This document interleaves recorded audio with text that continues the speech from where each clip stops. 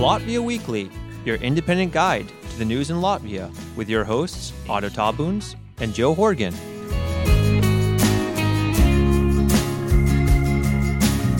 Labdien VCM, and welcome to a very unusual, special and episode of Latvia Weekly. I am one of your hosts, Joe Horgan, and I am here in Jelgava. My regular co-host, Otto Tabuns, is also with me here in Jelgava, but on the other side of Jelgava. And we also have Mr. Chris Ockenfelds, who is enjoying a glass of Australian wine down in the bottom right corner, and he is calling in all the way from Australia. So say hello, everyone. Australia, Cambodia. Oh, he's calling from Cambodia. I'm sorry, but he's Chris is a for those of you who've listened to the show before, you might have heard him before. He is an Australian Latvian or Latvian Australian who he has lived here in Riga and then also in Liepāja for some time.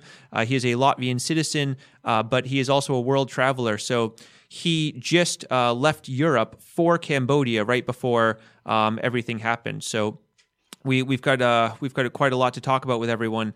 But I think we have to start with our official Latvian word of the week. So the Latvian word of the week is attālināt.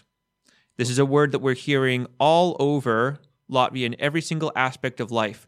And Otto, being our resident Latvian language expert, somebody who that is your birth language, and that is also a language that you've taught people before as well. Can you explain what exactly attālināt means? So I'll probably start by spelling that, which so the word attālināt is A-T-T-A-L-I-N-A-T,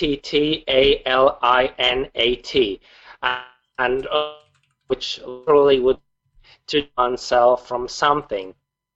From the base of this word is tāls or tālu, which mean far away, which is very appropriate in this time as one of the measures for keeping us all safe at the time of the new virus across the world.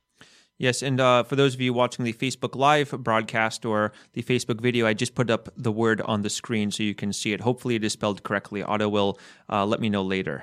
But anyway, the reason why attālināt is the word of the week is now it's I don't even know where to begin, because let's pick up where we left off from the last episode. At the end of the last episode, Otto and I said that no matter what, we would be here this week doing the podcast, even if we were in quarantine. Not really expecting that we actually would physically be in quarantine. Now, both Otto and I are healthy as far as we know.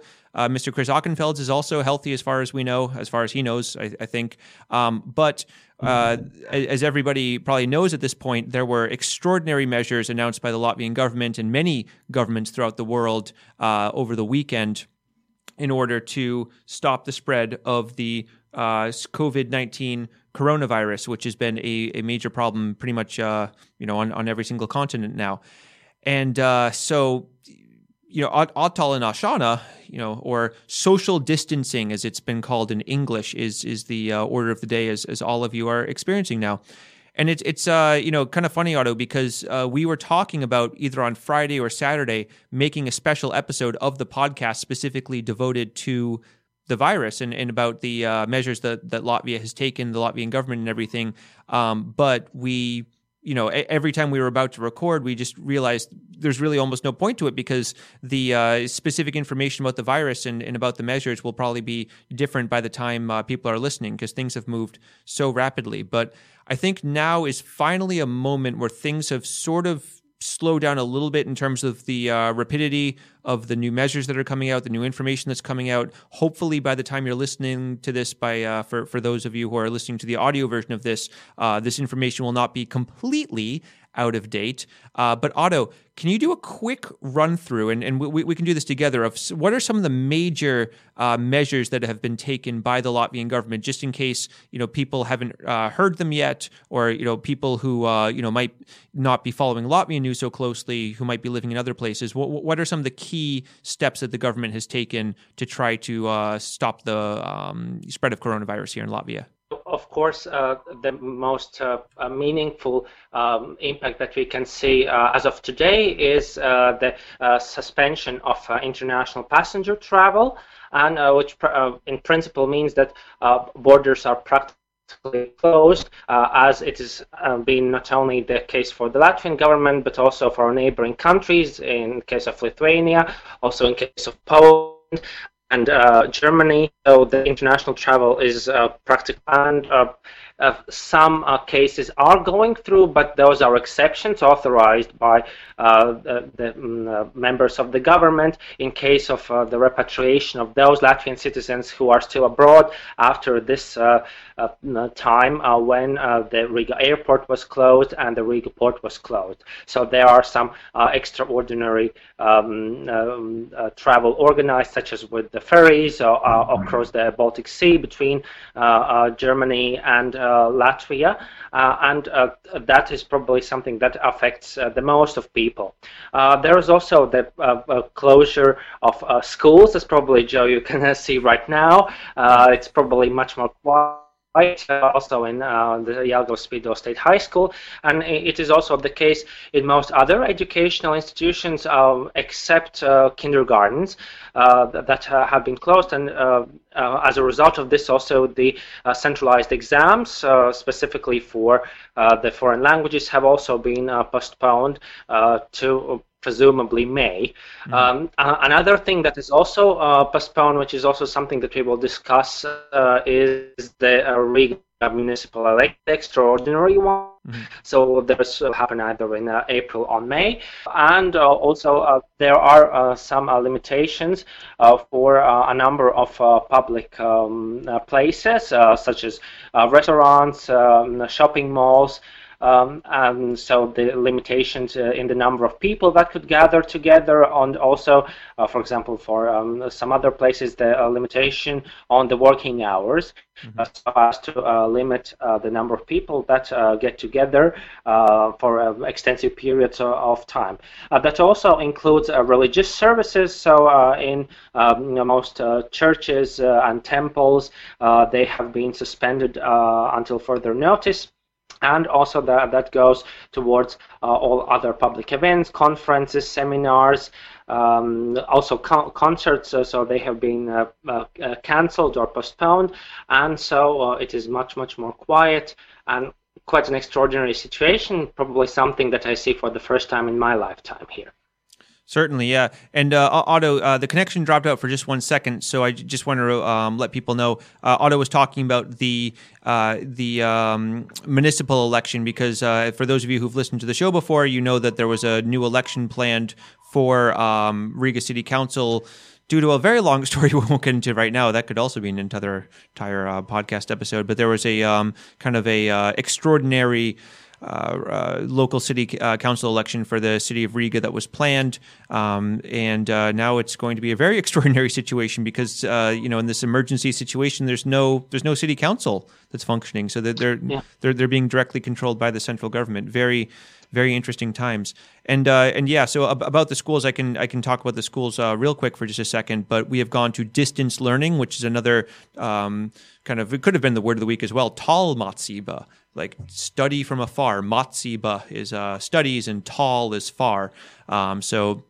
This is going to be a very, very interesting challenge for especially elementary school teachers, for university teachers, and for high school teachers and teachers of kind of older kids. It's not such a great challenge because we've already been moving, to using more online materials. But especially for teachers of younger children, it's going to be a lot more difficult. And we'll get into some more of the kind of, I guess, fallout from these, measures that have been taken, and discuss this a little bit more. I want to go to you, Chris, for a second, though, because you had quite an extraordinary journey over the last week or so, really. I think, probably since the last time that we did this podcast.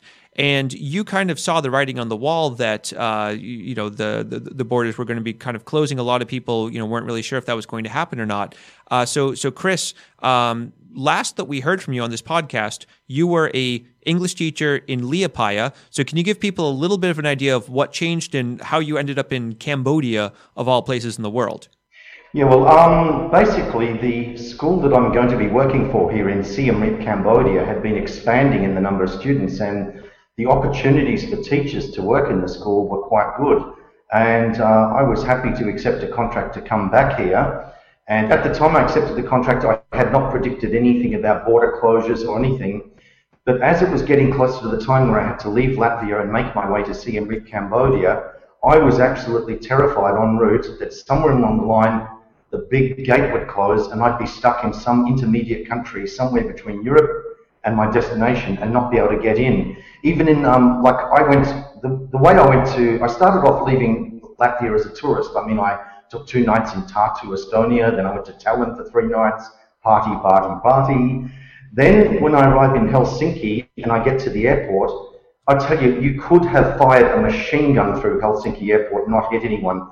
When I went through like baggage check-in, there was only 2 of us there. When I went through security, there was only 1 person in front of me. When I went to passport control, there was no one. I could just walk right up and I was the only person going through passport control. And I was really scared that something happened, like we'd be refused entry to Thailand. Even when I was in Bangkok for only 1 night, I was terrified the next day I board the plane, we'd get halfway to Cambodia, the plane would do a 180-degree turn and we'd be straight back in Thailand. So when I arrived back in Cambodia and I finally got my visa, I was like, I'm in. Because in the time I've been here, Cambodia has banned about 6 different nationalities from coming here. Vietnam has banned about 26 different nationalities. And I can tell you Cambodia would have done that very reluctantly because Cambodia is an incredibly welcoming country and they would have been highly reluctant to ban anybody. And certainly the population, they really want to see lots of Westerners here because the economy depends on lots of Westerners being here. But even now in Siem Reap, I go out in some of the busiest areas of town, there's not so many foreigners there, and the local people are actually quite scared. They're very frightened for their livelihoods.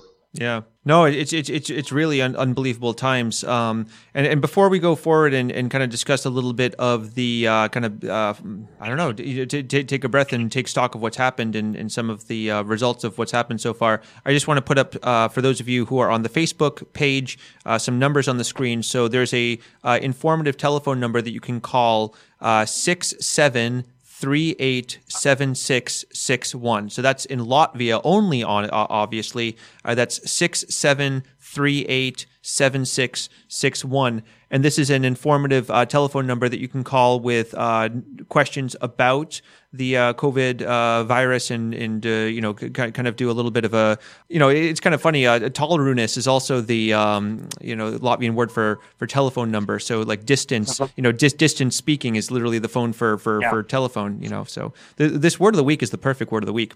So this is a number that you can call Monday through Friday, 8:30 in the morning till 9 at night, and also Saturday and Sunday, 8:30 until 5. And there's also one other number as well. So this is an emergency 24/7 number. This is 26337711. That's one more time, 26337711. And this is an emergency. This is an emergency 24-hour for number for help with situations abroad as well. So this seems to be a number if you're trying to get back to Latvia, for example, or if you have some issues with that's an emergency number that you can call too. Also on the English version, the Latvian version of LSM, there's a lot more numbers for specific different situations. You can take a look over there, lsm.lv, and definitely, I would strongly suggest following LSM LV because they're all most of the most important information is on there that the government's using to reach out with people. Also, Latvia's Radio 1 and also Latvian TV. Unfortunately, all in Latvian, but there's the English version of LSM as well, which can be helpful. Too. So, we have a lot to discuss, and I don't even know really where to start when it comes to these containment measures. But first, I guess I want to go to you, Otto. So we've both been around, and we've talked to different people. What's the general sense that you've gotten from people here in Latvia? How seriously do you think that the people are taking these measures? How strict do you think that people are in terms of actually following all the different measures that have been recommended? And how worried would you say the people that are when it comes to both the actual virus itself and then also the economic fallout, which we've already been seeing? In what I have seen and heard, there's certainly not a sense of panic. At the same time, you can see that some people are worried. People are discussing this on the street. Let's say when you wait by the red light, you can hear quite a few people discussing the recent news and reports. We have seen an increase into bulk buying, but at least in Jelgava, I've not seen a case where, let's say, these shops would be emptied out as they have been, let's say, in some cases in the United States, in France, or in other cases. And very encouraging also was this announcement from I think it was representative of either one Latvian Farmer Association or of the producers of the food industries, that they told that even if the borders would be closed completely, at least food-wise, Latvia would be self-sufficient, and even then we would be able to export the rest of it. So in that regard, we really do not have to worry about it, and at least in our case, we can be calm, and in general, the public reflects this sense. Probably in some cases, especially outside of Riga, it could be an issue for some people now trying to think both about their economic situation, especially in those cases where you cannot really do your job from home. Also, at least in the first days after the school was cancelled, I could see a lot of school children going around and like trying to find ways how to entertain themselves. Some of them, unfortunately, also were going around and smoking, but thank goodness that was not the majority of the cases that I saw. So certainly something different, a major change in the lifestyles, but at least probably for the first 2 weeks, it should be all right. And if it then extends, especially from the economic viewpoint, we might see this bigger questions raised. Because as we see currently, there are already the representatives of the employers, the representatives of business discussing it with the government, how to deal with the situation when some sectors have come to complete standstill, and what to do, let's say, if that extends over a month. Mm-hmm. Yeah, and I want to draw attention. So we had a poll on the Latvia Weekly Facebook page. So if you're not a member of the Latvia Weekly Facebook page, I would strongly suggest going there and liking it or following it, because we've been trying to update it as much as possible with coronavirus news. Also other news as well. We have a story of the day every day, even in normal situations, thanks to Andrew and Carlos, our superstar helpers from different parts of the world who update that every day with stories of the day. But from time to time, we do polls. And I put up a poll this morning asking, do you support the measures that the Latvian government has taken to stem the spread of the COVID-19 virus? Please explain why or why not below.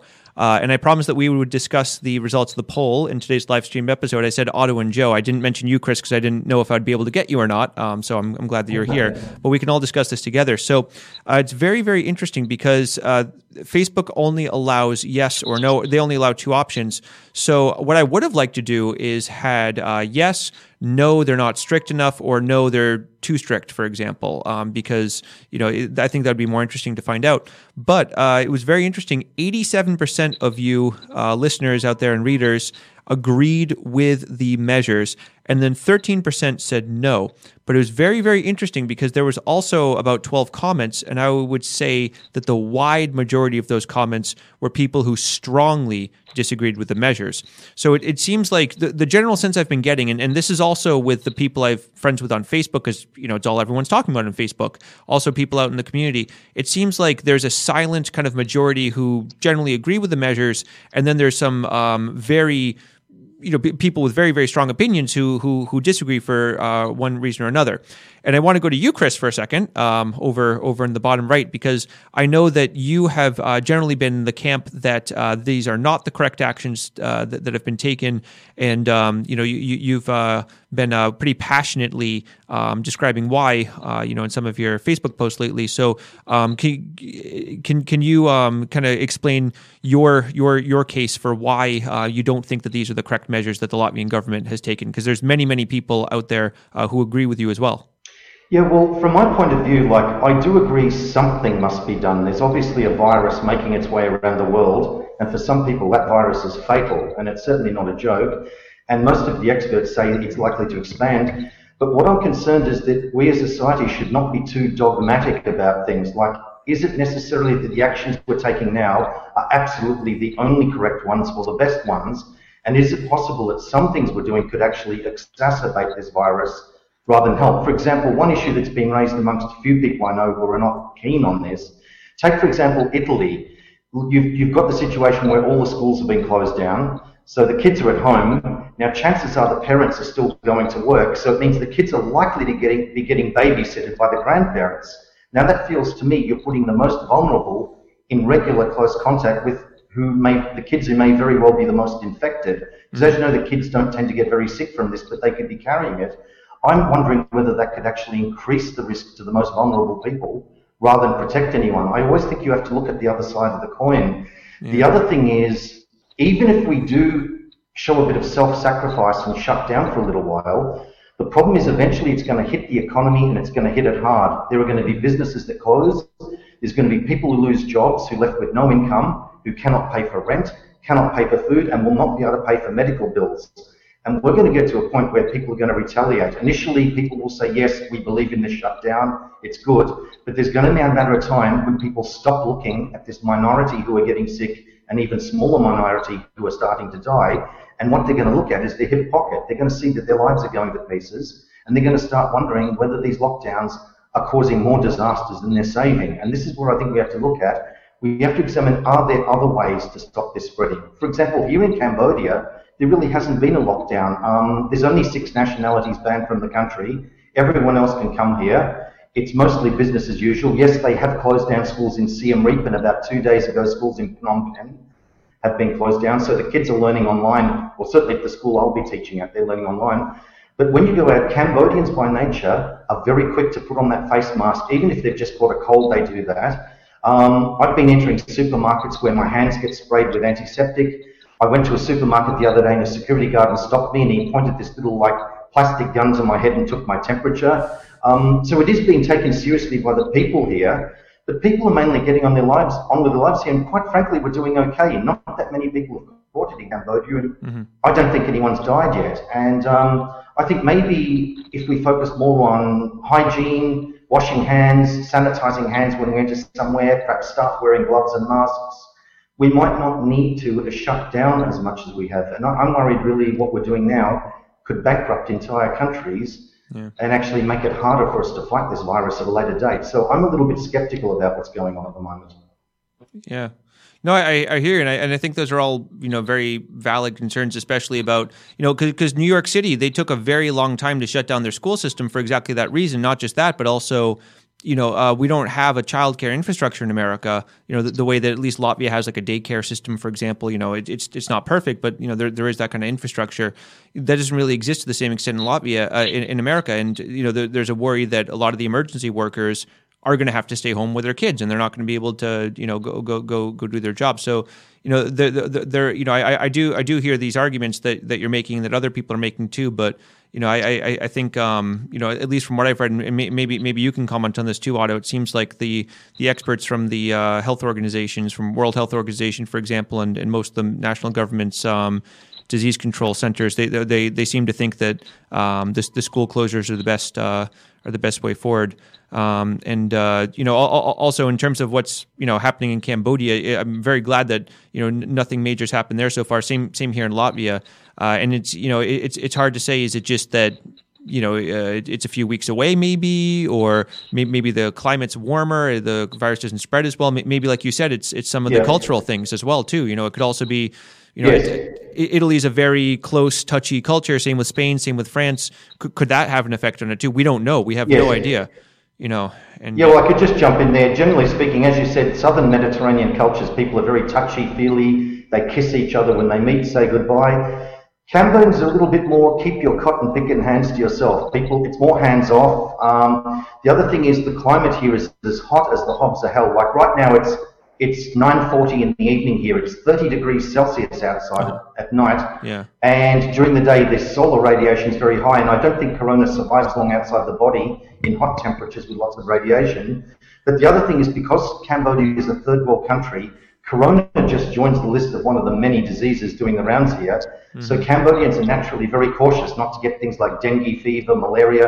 The whole culture is based on not catching anything here. And so people with very little prompting from the government here have swung into action and done what they think they should do. Like, for example, my landlord, in the building I live in, out the front there's a little table, and he's plonked this little bottle of hand sanitizer there and written in English, free sanitizer for your use. So people coming and going will just sanitize their hands.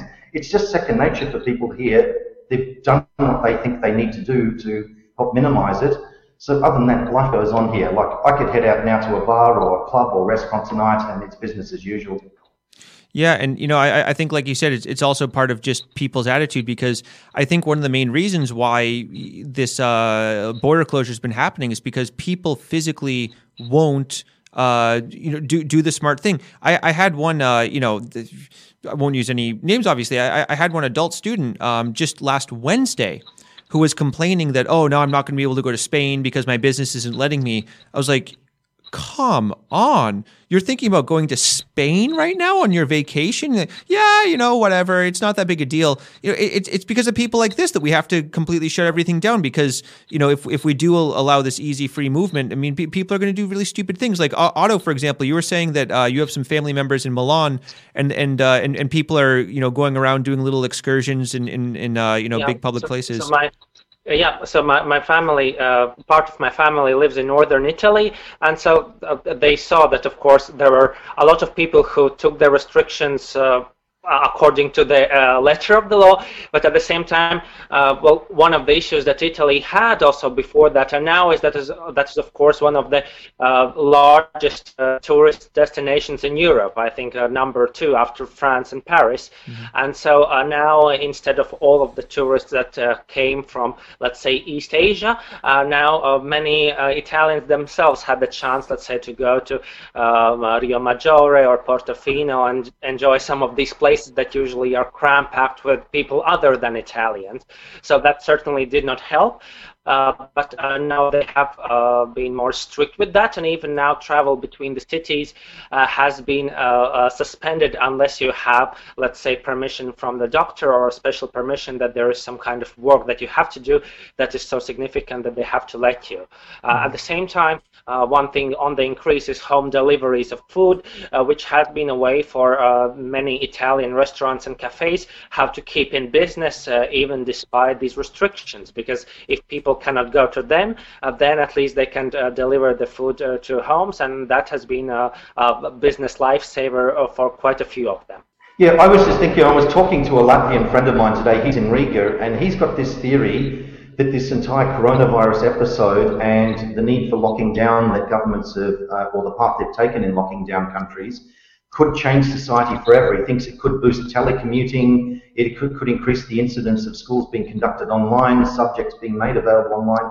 He thinks it will actually probably be a big boost to the whole telecommuting concept and people working from home. Like even when the lockdown is no longer needed, this may sort of become a thing that goes on in the future. Like he's looking at very much in terms of the societal changes that will come from this. Yeah, I agree, because I think that's similar as we, for example, had seen in the field of energy, like with the oil shock in 1973, and also like with the these problems with gas deliveries starting from 2013. So like once things like these happen that affect whole blocks of society, then only we have to start to think about like what alternatives there could be so that we could still keep the quality of life that we expect. Absolutely, it's it's a very, very, very delicate balance.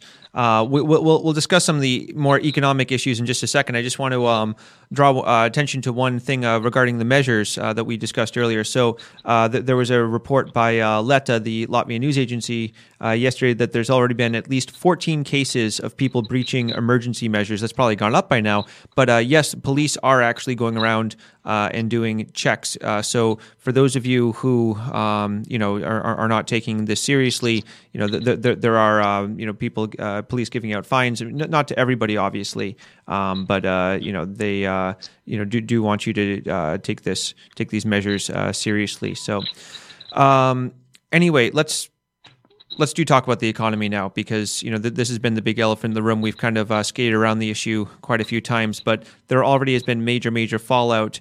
We could just look at the global scale of this, in terms of what's been happening in America with the stock exchanges in America, also with some layoffs that have been happening in America. I have family members who are already at least temporarily losing their jobs. It's becoming a very, very ugly situation because they work in different service industries and they're not needed right now. But here in Latvia, the big news has been about Air Baltic. They're talking about laying off a significant part of their staff. They've already laid off about a third of their staff. This is one of the biggest and most well-known companies here in Latvia. But of course, there aren't any flight attendants needed at this time, and also a lot of other personnel as well. And I can't help but imagine, like as Chris, as you were talking earlier, I wouldn't say that Latvia is completely as much of a tourist-based economy, or Riga is as much of a tourist-based economy as some of the cities in Italy or France, but a lot of the economy is based now off of the service sectors of hotels, restaurants. This is a big part of how things work, especially in Riga, and these are all going to take massive hits. And the big question is, how do we go forward? And maybe Otto, you can comment on this. There have been talks, both by the European Central Bank to free up some funding and some money into to send to some banks, and then also here in Latvia there is talk about from what I've read, €1 billion kind of emergency fund. So what exactly would that entail? How would that look? And also as somebody who focuses more on economic issues than I do, how do you kind of evaluate it so far, Otto? So in the case of the 1 billion that you mentioned, that apparently is the amount of money that is currently available at the state coffers, both part of the tax income that is there, some deposits from previous years, and also some money that has been loaned to Latvia under presumably better rate that is there, that the Prime Minister had told us that could be earmarked for a number of measures in supporting the economy in this time. Because one measure that they have been discussing is that for example, these sick leaves that would extend over, let's say, 2 weeks, or would require these additional measures, could be then perhaps covered by the state instead of the employer, even up to 100%. So that's something that they're discussing, and probably they will come out with a decision on this.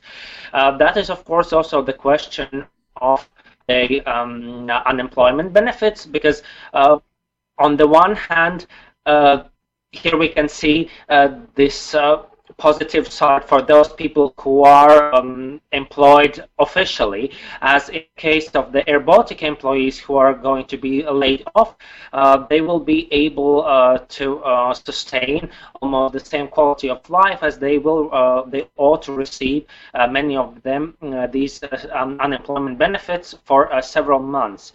So presumably after this suspension is over, it will be possible for them to get back their jobs. So at least this is a safety cushion, at least this period, up to a year, if it takes that long. Of course, then there is the problem for people who are employed unofficially, or people who pay a little, if any, tax, because then in the cases of layoffs, there is almost no social security except of any, let's say, deposits that people might have been wise enough to plan for, but that I would assume would not be the majority of cases. So perhaps there might be also some government involvement in some of the measures that the banks have announced. For example, today I read the news that Swedbank is considering 6 months credit holidays, meaning that the payments for the loans by Swedbank, which is one of the top 3 largest banks in Latvia, that would be certainly something very useful for those businesses whose money inflow stops for a couple of months due to a lack of customers. So there have been a number of meetings, a number of discussions, and of course this has been very extraordinary, but not many plans in play in the public and private sector. I'm happy to see that they are they are discussing this, that some solutions might be found in the coming days. Mm-hmm. Yeah, because I mean, we're going to need big thinking with this right now, because what we've seen in especially in America right now happening with the economic consequences. I think here in Europe we're not going to be any safer. We have the same kind of problems that are happening right now. I've seen this gone from talking about are we going to have some kind of big recession. I've seen the D word. We use the B word to talk about Brexit, but people are talking about the D word now about are we going to have some kind of new depression? Is this going to be a repeat of the Great Depression now, with all the economic fallout that's going to happen? And one thing I want to draw attention to, I've been seeing there's some talk about people even going to banks, trying to get a lot of cash out, worrying that the banks are going to have problems. Which again, if there is some kind of bank panic, if people start drawing cash out, that really does cause a big problem because it's very hard for the bank to survive that. And I just want to mention that okay, yes, if this happens, if you run to the bank and empty out your entire savings in cash and the whole system collapses, well, good luck, because that cash is going to be useful as toilet paper, which has been exceedingly difficult to go find. So I just just like people are out panic buying everything right now, please don't rush to the bank and cause an even bigger problem, because then we're really in trouble. If everyone starts panicking and losing confidence in the financial system, then good luck. So please don't be stupid. Please don't. Yeah.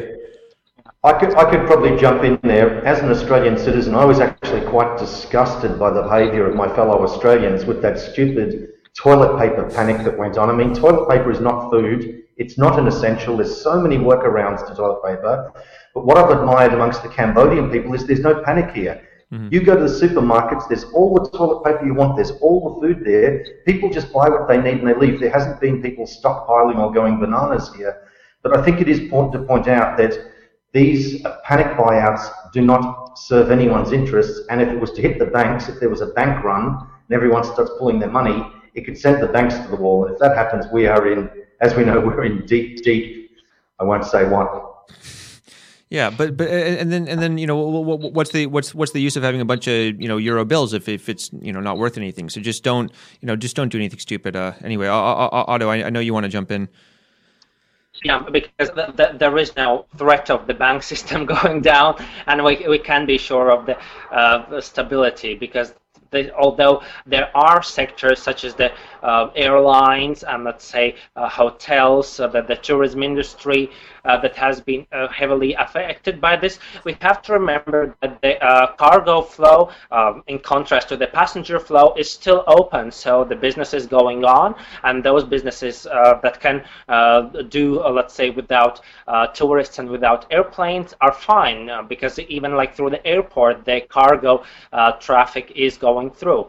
So certainly this will have an effect on the economy, and already there were some forecasts that there certainly will be an imprint of this.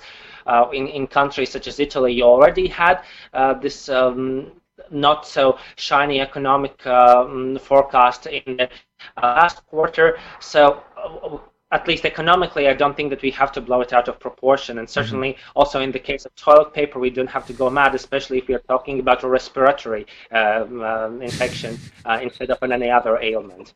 So be cautious and let's have reserves, but at the same time, let's not lose common sense. Yeah, and Otto, I mean, we've been saying for weeks now that, you know, it is always good to have 2 weeks of supplies, you know, just ready at any moment, because you never know. There can be a storm, there can be something else, you know, like my family, we try to have, you know, some extra food that we rotate out, just because, you know, if there's, like, we had a big storm here all throughout Europe, and, you know, if there's a bunch of trees down, power out, then, you know, the stores might be shut.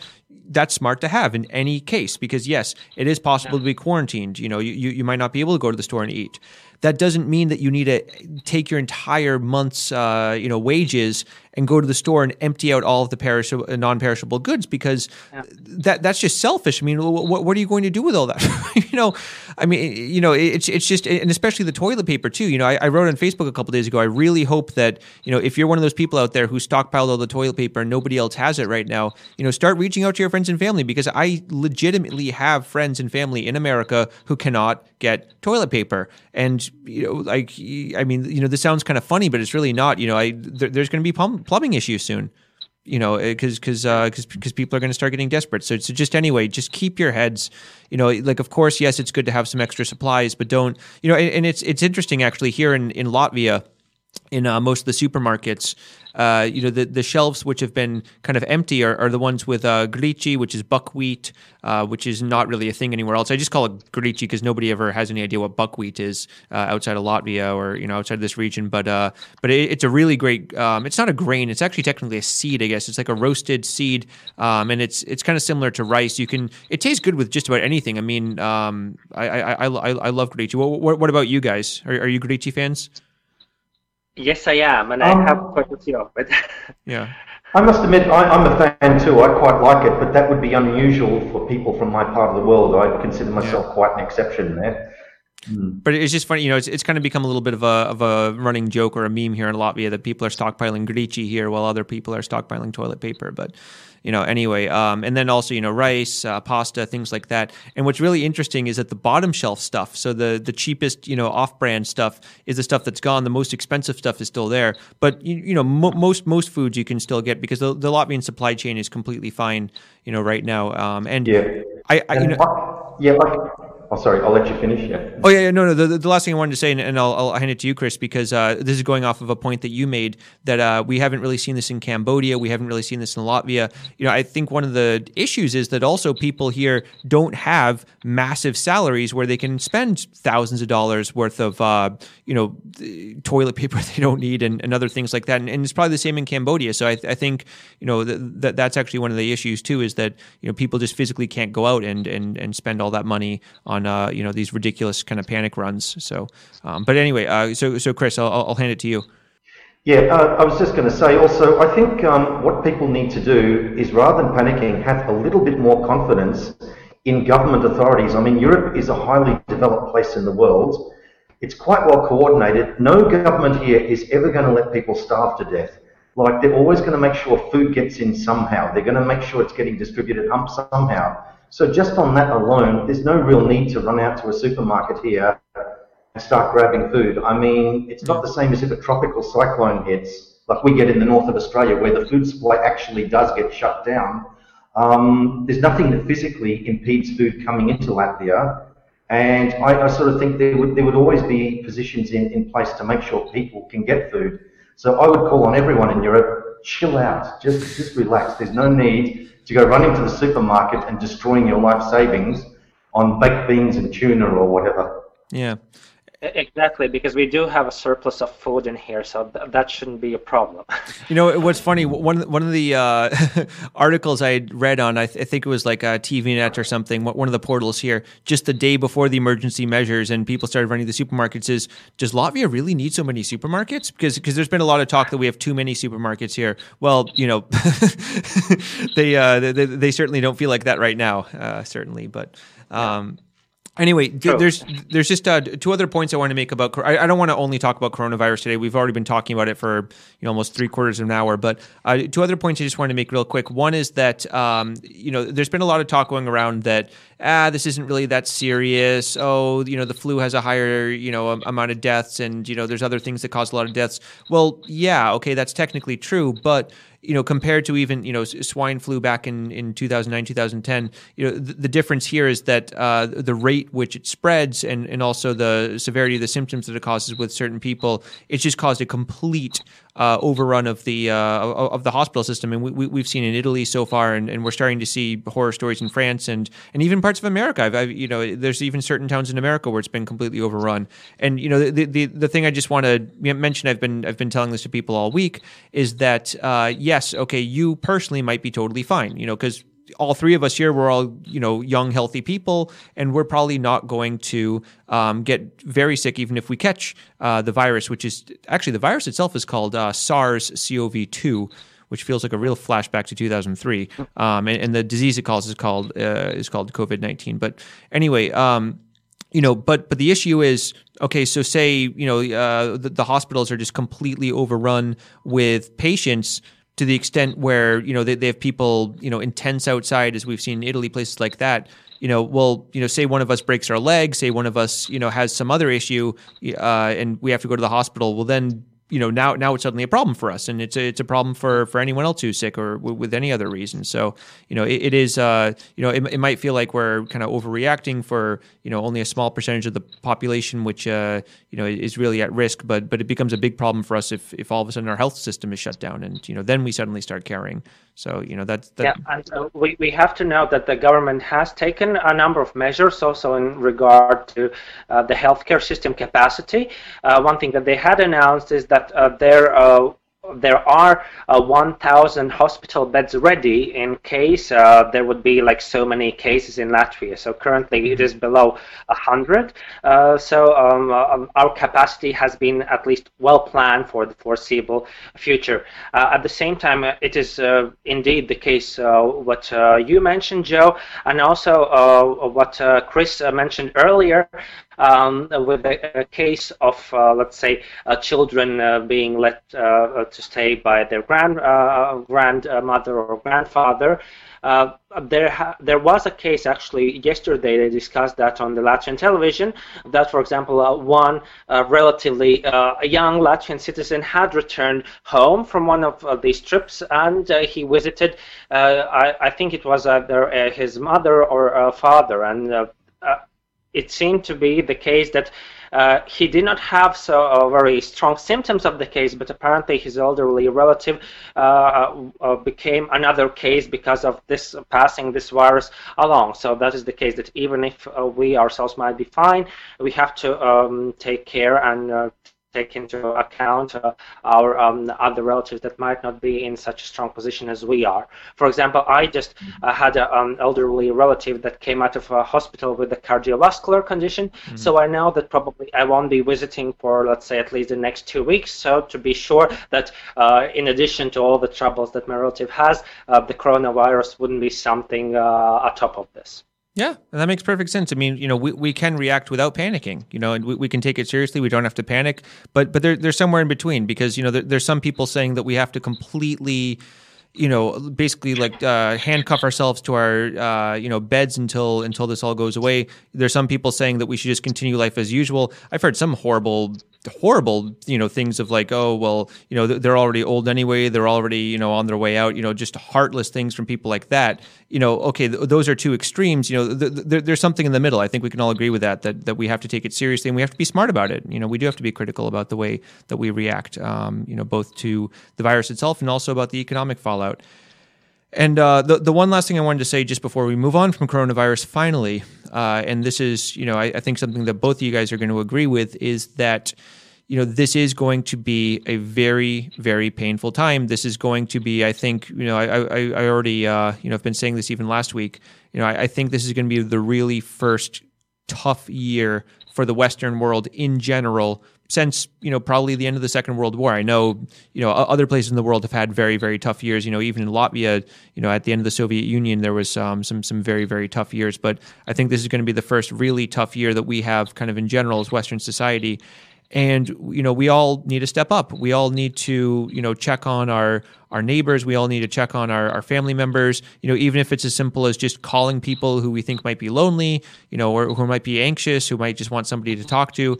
And also, some of us have money saved away right now. Some of us don't, so some of us live, paycheck to paycheck. Some of us are lucky enough to have a little bit of savings, but we're all going to have to help each other out right now because, we're all in this together. It's not like this is, some kind of biological attack like some people have been trying to make this into. It's not time to point fingers. It's not time to, turn to some kind of questionable, or can we trust the scientists or can we trust the politician, this or that? Everyone's in this, we're all trying our best and we just got to help each other. We got to try to be constructive. We got to try to, do the best we can to just make sure we get through this. And I think you guys can agree with that too. Yeah, there's no doubt about that. Basically, I don't think this is something that's going to go away quickly. I don't think this is something that will be over in 30 days. And whatever happens, it will require society to pull together just a little bit more tightly than we have in the past. No matter how we approach this, no matter what we agree on or disagree on, it's definitely going to require just that little bit more of a team effort, I think. Yeah. Yeah. Are you guys ready to move on from coronavirus-based news to other issues? Finally. Yeah. So, we already talked about the Riga municipal election that's going to be postponed. So will our episode about the candidates, because that actually, gives time for some certain parties who haven't really gotten their act together yet to kind of, it's like, I almost feel like, it's this dark version of, I don't know, probably neither of you guys had snow days really, but in Maine we used to get so much snow. Like sometimes we get half a meter of snow in one night, so they'd have to close school. Just because so many people drove to school or took snow buses, and the government basically just needed people off the road so they could plow them. There'd be certain times where there was a test, and then the next day it looked like it might snow a lot, and people were like, maybe it's going to snow, maybe I don't have to study for it, maybe it's going to be okay. And then, we turn on the news in the morning like, oh, phew, the school was canceled. So I feel like there might be a few political parties who are, not thankful that this situation's happening, but definitely are going to take advantage of having some time to get their acts together because, Well, for some it will be a benefit, but I think for some of it will be not so good in the sense that some of the steam that they try to use it in preparing this situation will actually go off, and people might forget what were some of the reasons why actually people were angry with the existing convocation of the city council and why there is the need for the new one. So there will both be winners and losers out of this delay. Which, to be honest, was very confusing. Oh yeah, go on, Chris. Yeah, I was just saying, there's a saying, a week is a long time in politics, and they're getting quite a few weeks out of this, I think. Yeah. Well, a week's a long time just in this world, right? I mean, just think like a week ago, less than a week ago, I was at normal day of school. There was no talk that there could be any, shutdown of school or anything. I mean, life has completely changed. So, the fact, I think people are going to kind of scratch their heads right now, like, oh, who's the mayor? Huh? Because people have kind of forgotten, like, oh yeah, there was some administrator appointed by the government. What's his name even? I mean, can you even name who the administrator is off the top of your head? I mean, you're the walking encyclopedia of political knowledge. I think nobody even cares right now. We're all just trying our best to get through this crisis. Well, probably I'm also one of them because I cannot recall him from the top of my head either. Yeah, and for Otto, that's a big issue. I got nothing. Yeah, so. Anyway, no, but they're whoever it is going to be very, very busy right now. So, one very, very interesting kind of tidbit of news. Normally, this might even be kind of the top story of the week, but administrative territorial reform, this project which all three of us have been talking about. Chris, you've been talking about this quite a bit as well because you did a big bicycle trip this summer through some of Latvia's outer regions, through some of the regions that are going to be most affected by these territorial changes. But basically, there's a plan to decrease the amount of counties here in Latvia, or we call them nuovadi, and also the cities of the Republic from about 120 down to about just 40. And there's been a big debate over what is the correct amount, and there's been some certain exceptions that have been made here and there. Very interestingly, so this was the second reading in Saima Latvian Parliament. So the opposition parties were going through something kind of like we have in America, the filibuster, where they'd go through and kind of, debate every single little amendment to try to take as long as possible to, kind of as a form of protest. And this was the day before kind of the emergency measures were passed. So what happened was, they tabled it. They talked about the emergency measures. They passed those. They went back to territorial reform. The opposition basically withdrew all of their, objections, and they just passed it for now because there's still going to be one more final reading. They can discuss it then. They certainly will. They're certainly going to debate it then. But it is nice. I mean, I know everyone loves to complain about, every other political party that they don't like, and some people just like to complain about the government in general. But it was kind of this nice show that they can take this seriously, that they're not going to just use this as an attempt to bicker about this or that, and that they when push comes to shove, where there is this kind of major crisis that affects everyone, they were able to step up and kind of get that through and push this issue off, which isn't as essential right now, to a later date. But I don't think this is the last we're going to be hearing about this. I think when they have that final reading, they're definitely there's going to be some fierce debate. Well, what do you think, Otto? Certainly, because probably none of the parties wanted to remain the last one who is trying to make some kind of additional debate on this administrative reform in the time when you have borders closing and thousands of Latvian citizens being stuck somewhere in the middle abroad. So it was a nice gesture from all of them, but probably that will not be the last of it, because, well, they might go through with it in the parliament, and that's very likely that they might even have consensus on it. At the same time, that is no guarantee that, let's say, the municipalities themselves would not go to the constitutional court and then try to change the law like this, and then the administrative reform in for a while. Mm-hmm. Yeah, I think we're definitely going to be hearing quite a bit more about this in the near future. So that final reading is in May, from what I understand. But that could be postponed as well too, because we don't know how long this crisis is going to continue. Another very interesting story. This could also have been, in a normal week, this could have been the top story. But so Ralph Nemiro, who is the Minister of Economics from the KPVLV party, this was the party that became very, very popular during the 2018 election, founded by Artis Kaimench, and also led in that election by Aldis Gobzems as their prime minister, two kind of superstars of Latvian political social media, and kind of among the more conspiratorial and populist crowd. So they came sweeping into Saeima. They got the second most amount of votes throughout the country, and they also got they tied for the second most amount of seats with 16. They don't have so many anymore because both Mr. Gobzems and Mr. Kaimench, the two leaders, have basically both been kicked out of the party for different reasons, different ways. A lot of people have left the party for other reasons as well.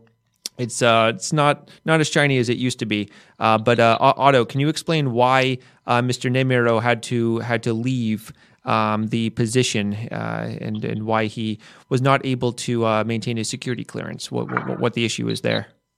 So, as we know, one of the very valuable thing to have is to have a security clearance, both for the national documents that involves state secrets, and also the issues of NATO and European Union secrets. And here, apparently, the case has been that initially, when Mr. Nemiro became the minister, he already received this temporary short-term security clearance, which means that apparently from the initial checks that they did, it was possible to give him out this permit. At the same time, there might have been some issues that needed additional research and clarification.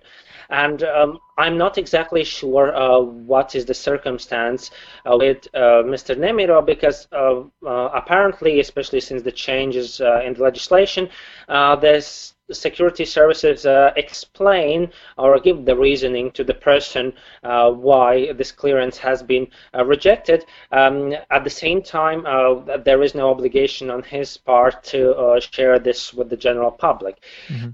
If we could look at some other occasions where this has happened, a very frequent occasion has been the case of simply lying or not telling the truth, because security services, at least in the case of Latvia, they are not employing two people. They work very well. So if you lie to them, it's usually possible for them to find it out. And so that's the matter of trust, which is one of the most important aspects. Then some other issues that could be with losing the clearance are, you can look it up in the law. It could be the question that perhaps a person has dependencies, such as with alcohol and drugs or other substances that are forbidden. For example, also gambling issues. That could make it a problem for the person if he has this position of state authority. That could make it possible for, let's say, any other institution or agency from another country to try to employ this weakness against this person. So there's a variety of reasons, and let's see whether Mr. Nemiro will speak more on this. But it seems that they have decided not to make a big fight out of this, especially during the coronavirus crisis, similarly like with the administrative reform. And the KPV party will not leave the government, but rather choose another candidate to keep it together. Because they have said that they could leave the government, that of course they can do, but as they are not exactly 16, but a smaller number, such a gesture would not make a difference, let's say, as it did at the time when they made the coalition.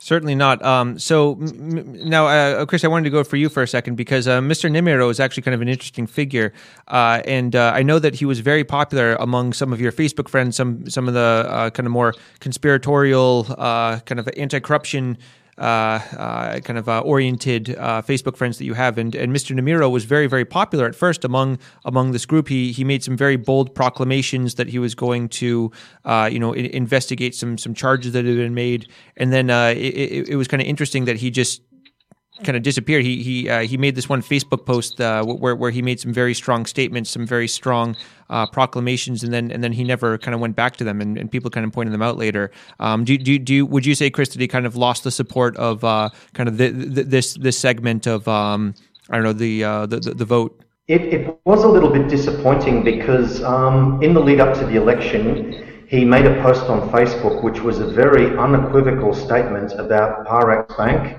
and allegations of corruption involved in the bailout of Parex Bank.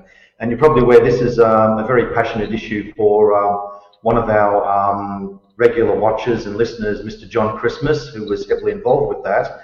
And for us, this was a great moment because it was a Latvian politician coming out and made a very strong statement about that.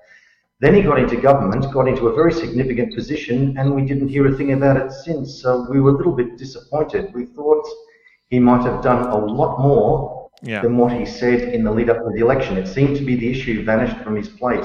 So I was personally quite disappointed. I went in sort of thinking he might get into his position and then use that position to sort of raise certain issues pertaining to corruption in Latvia.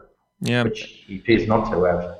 And I think that's kind of how people feel in general about KPVLV, is that they made these very bold plans of action that they were going to do this and that, and then we haven't really seen much of that. And I think their support base is more or less kind of collapsed. It certainly seems like it ought to, at least from from a polling perspective. So I don't know how they're going to do, but it'll be very interesting to see in the local election if they are able to kind of make a little bit of a comeback. So. I can give you my prediction. I think KPV is kaput. They're finished. They're not going to survive. Yeah, certainly. Yeah, I don't think they're going to be doing very well.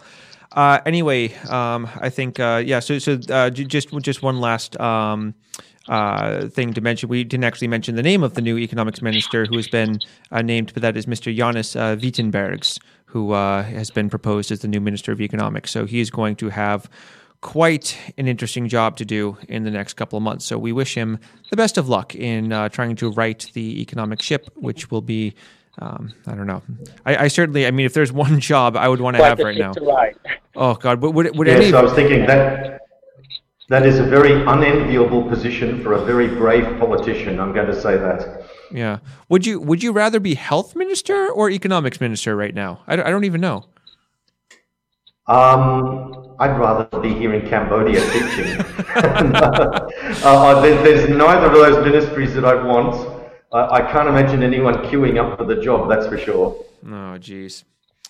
Well, anyway, a couple other small stories before we start to wrap up because we've already gone a little bit over. Thanks for sticking with us. I know, I hope this has been interesting for you just hearing about Corona because, it's probably all most of you have been, hearing about, talking about, but, it's something that everyone kind of wants to talk about. So, a couple other non-Corona related stories before we start to wrap up. One is that Latvia's Banka has joined this new initiative with other global central banks. This is the Network for Greening the Financial System. And so from what I understand, this doesn't quite have to do with money laundering or anything like that. It has to do with climate change and a transition to an environmentally friendly kind of paradigm, which we need to go to because even though right now we're all concerned only about kind of surviving this current crisis, there still is, the climate issue, which is not going away anytime soon. So any comments on this initiative, Otto? A good idea because it hopefully will not only benefit government but also will make a better use of the resources that an institution with its own budget will have. So hopefully this idea, perhaps the guidance of new and could be one of the achievements of this institution. Yeah, very good. I think we're losing your connection a little bit, Otto. But let's get through a few more stories real quick.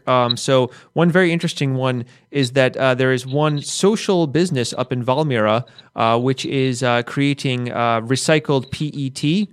So there's one type of recycled plastic bikinis. So you can make they're making bikinis out of recycled plastic, which I don't know. I don't have any idea when it comes to style or anything. But these look pretty cool. You can go to the English version of LSM and check this out. That's nice. Some positive news that when finally we're able to go back to the beach, we can go in recycled plastic swimwear. I don't know. Would you guys be interested in recycled plastic swimwear? I probably wouldn't look really good in that, particularly if it's a tight fit. But I think there are some young women who would look absolutely beautiful in that kind of attire. Yeah. Maybe I shouldn't have said that. Okay. Well, as long as the swimwear fits its purpose, then I think it's not a bad idea that it uses recycled material and does not provide any more waste than we already have.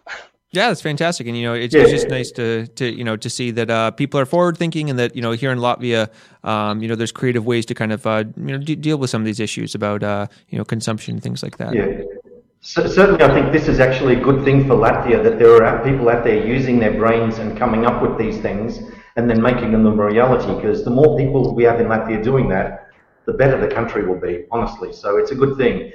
I think the world could go without seeing me in plastic swimwear. I think they survive perfectly well. I think I would also survive perfectly well, Chris. Thank you for putting the image in my mind, though. Anyway, you won't sleep tonight. Yeah, I think we all need to work on our beach bodies. But anyway, so one other story, which is also about people trying to do the right thing, but maybe not quite succeeding in that.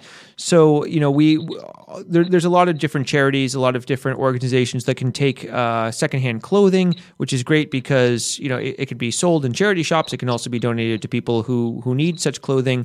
But the problem is a lot of people have been donating basically whatever they want and have been cleaning out the junk in their closets that can no longer really be used. So there's a story on the English version of LSM that one charity foundation, Otra Elpa, which is kind of translates into second breath, or second wind, I think would be the more term that we use in English more often. So just recently, they at one charity event, they had to spend basically 8,000 euros in garbage disposal bills based on all the junk clothing that was donated to them. So please, it's great if you want to, if there's a sweater you don't wear anymore. I probably also need to empty out my closet because there's also a bunch of shirts that I've worn once or twice and just don't look very good on me because nothing looks good on me. Basically, there's just a couple of things. Don't throw out that pair of jeans you've worn since the 80s that has a bunch of holes in them. Throw it out. Just don't donate it because just think that they have to do something with it. And they're not, just because there's needy people, it doesn't mean that we have to disrespect them and give them like absolute garbage in terms of clothes. So just be smart about that. Yeah, we have to be more selective about this. Yeah, absolutely. This is a problem that happens in Australia too. We've got two major agencies, the Brotherhood of St. Lawrence and St. Vincent de Paul, who are commonly known as St. Vinnies, and people just use their place where you're supposed to, put clothes that can be reused. They use it as a dumping place, and it causes a lot of problems for those agencies too. Yeah, well, anyway, one other story from the domestic side before we kind of wrap up. So there is a very interesting archaeological excavation that's happening in the old town, and I didn't actually know this was an archaeological expedition. But this is so I think you've probably been here as well, Chris. This is in Dome Square, so near the Dome Cathedral. There's this big kind of like outdoor deck. There's this one restaurant there, and it's kind of changed names a few times. Right now it's called Domedals. It's this kind of like little summer terrace, and there's like some different little restaurants there. And it's this big deck, and I saw that there was a bunch of construction there, and I thought, oh, they must be renovating it, and they must be doing some pipe work. But it's actually a massive archaeological excavation, so they're searching for different artifacts there. So very, very interesting to see what will happen there. Apparently, they're also planning on building another hotel. I don't know if that will happen anymore, considering that we already have quite a few hotels and they're going to be hurting pretty soon. But in any case, hopefully we will have some new kind of archaeological treasures from that, from these digs. So something cool to look forward to. We'll see what happens there. So normally we talk about international news at this point. Do you think there's anything about coronavirus or other international stories we haven't covered yet? Is there anything else you just want to mention, Otto, before? I think we have covered most of it. There have been some news that there have been possibly the vaccine for the coronavirus found, or perhaps like these formulas that have been found, and they are now tested both in Germany, in Israel, in some other places. And there was also this debate between some countries about, let's say, trying to buy over the companies and these research that is being done. So that's certainly an issue for many countries. And let's hope that this possible vaccine will go successfully throughout the clinical testing, and that we will be able to start using it as soon as possible. That would be probably the main international news that we should follow. Yeah. And also there's... Oh, go on, Chris. Sorry. I'll let you go. Yeah, well, I just want to mention... there's also talks... See, this is a unique technical challenge right now that we have, because there's like a tiny little delay between us. So we both trying to be polite. It's like, when two people are in the hallway and they're trying to walk by each other and they both move to the left, they both move to the right. So I'll just talk because I guess I'm the loudest right now, and then I'll let you talk. I just wanted to mention this is not the best time to be a some kind of vaccine vaccine truther, vaccine fake specialist or anything like that. I understand it's good to be critical about everything, but out of all the times to criticize or question vaccines in the middle of a global pandemic, this is not the best. I mean, of course, the government agencies are going to have to do their absolute best to make sure that these are rigorously tested. That's one of the reasons why, even if the vaccine's found tomorrow, it's still going to take months in the best case scenario to make sure that it's actually safe and that it's actually and to actually manufacture them. But we have to have our best trust in that they're going to be able to do that. So this isn't the best time to be posting your moms against vaccines or Dr. Bob Joe whatever this guy is who says that they're going to give you some kind of brain damage. I mean, not the right time to be doing that. So anyway, Chris, I'll let you go now. Yeah, well, there's also word some Australian scientists in Melbourne have hit on some kind of a drug that's showing very promising results in people they've been treating with coronavirus. But as you say, that's got to go to proper testing. Yeah. I would be very happy if the Australian government throws any amount of taxpayers' money at that necessary to see that to fruition, because it could also be something else that's going to help the world. And let's face it, this kind of research is now a very high priority at the moment. So I hope that goes well down under too. Yeah, I remember, Chris, I saw a Facebook post of yours that said you prematurely award the Nobel Peace Prize for the next year to whoever can come up with a cure for this. And I think pretty much everyone would agree at this point. Yeah, that's what I feel like. When we talk about who the next Nobel Prize winner will be, if someone really stands out in the field of coronavirus, I think they will be a very hot contender for it. And I sort of added, perhaps a little bit tongue-in-cheek, please let that be a scientist and not a politician. Yeah. Because I think the scientists will be the heroes out of this in the end. Oh, of course they will. Yeah, of course they will. Yeah. There's this one great song by the Flaming Lips, actually, "Race for the Cure," or it's called "Race for the Prize," but it's actually about two scientists who are trying to race to cure this disease. I've got to go listen to that later. So if you guys are looking for something, Flaming Lips, "Race for the Prize." Sorry, this has nothing to do with Latvia. Yeah. We have to get back and finish this up. Otto, how about week in history? Can you tell us some interesting things that happened this week in Latvian history? Yeah, certainly. I would like to remember one very notable event that took place 30 years ago, as on March the 18th, 1990, was the first time in the Soviet-occupied Latvia when a democratic election was allowed, meaning that parties other than the Communist Party were permitted to the ballot. And that allowed the Latvian Popular Front to get a majority in the Supreme Council and paved the way to the May the 4th Independence Declaration later in 1990. So, and this year it is 30 years, so it is a great anniversary to remember. Yeah, absolutely. So in terms of the week in the future, we normally have a kind of a week in the future about events that are coming up. But I think the best advice is to find something very interesting to do indoors. One thing I can recommend, by the way, for those of you who are interested in learning Latvian and or if you already know Latvian and you want to find something interesting to watch, filmas.lv.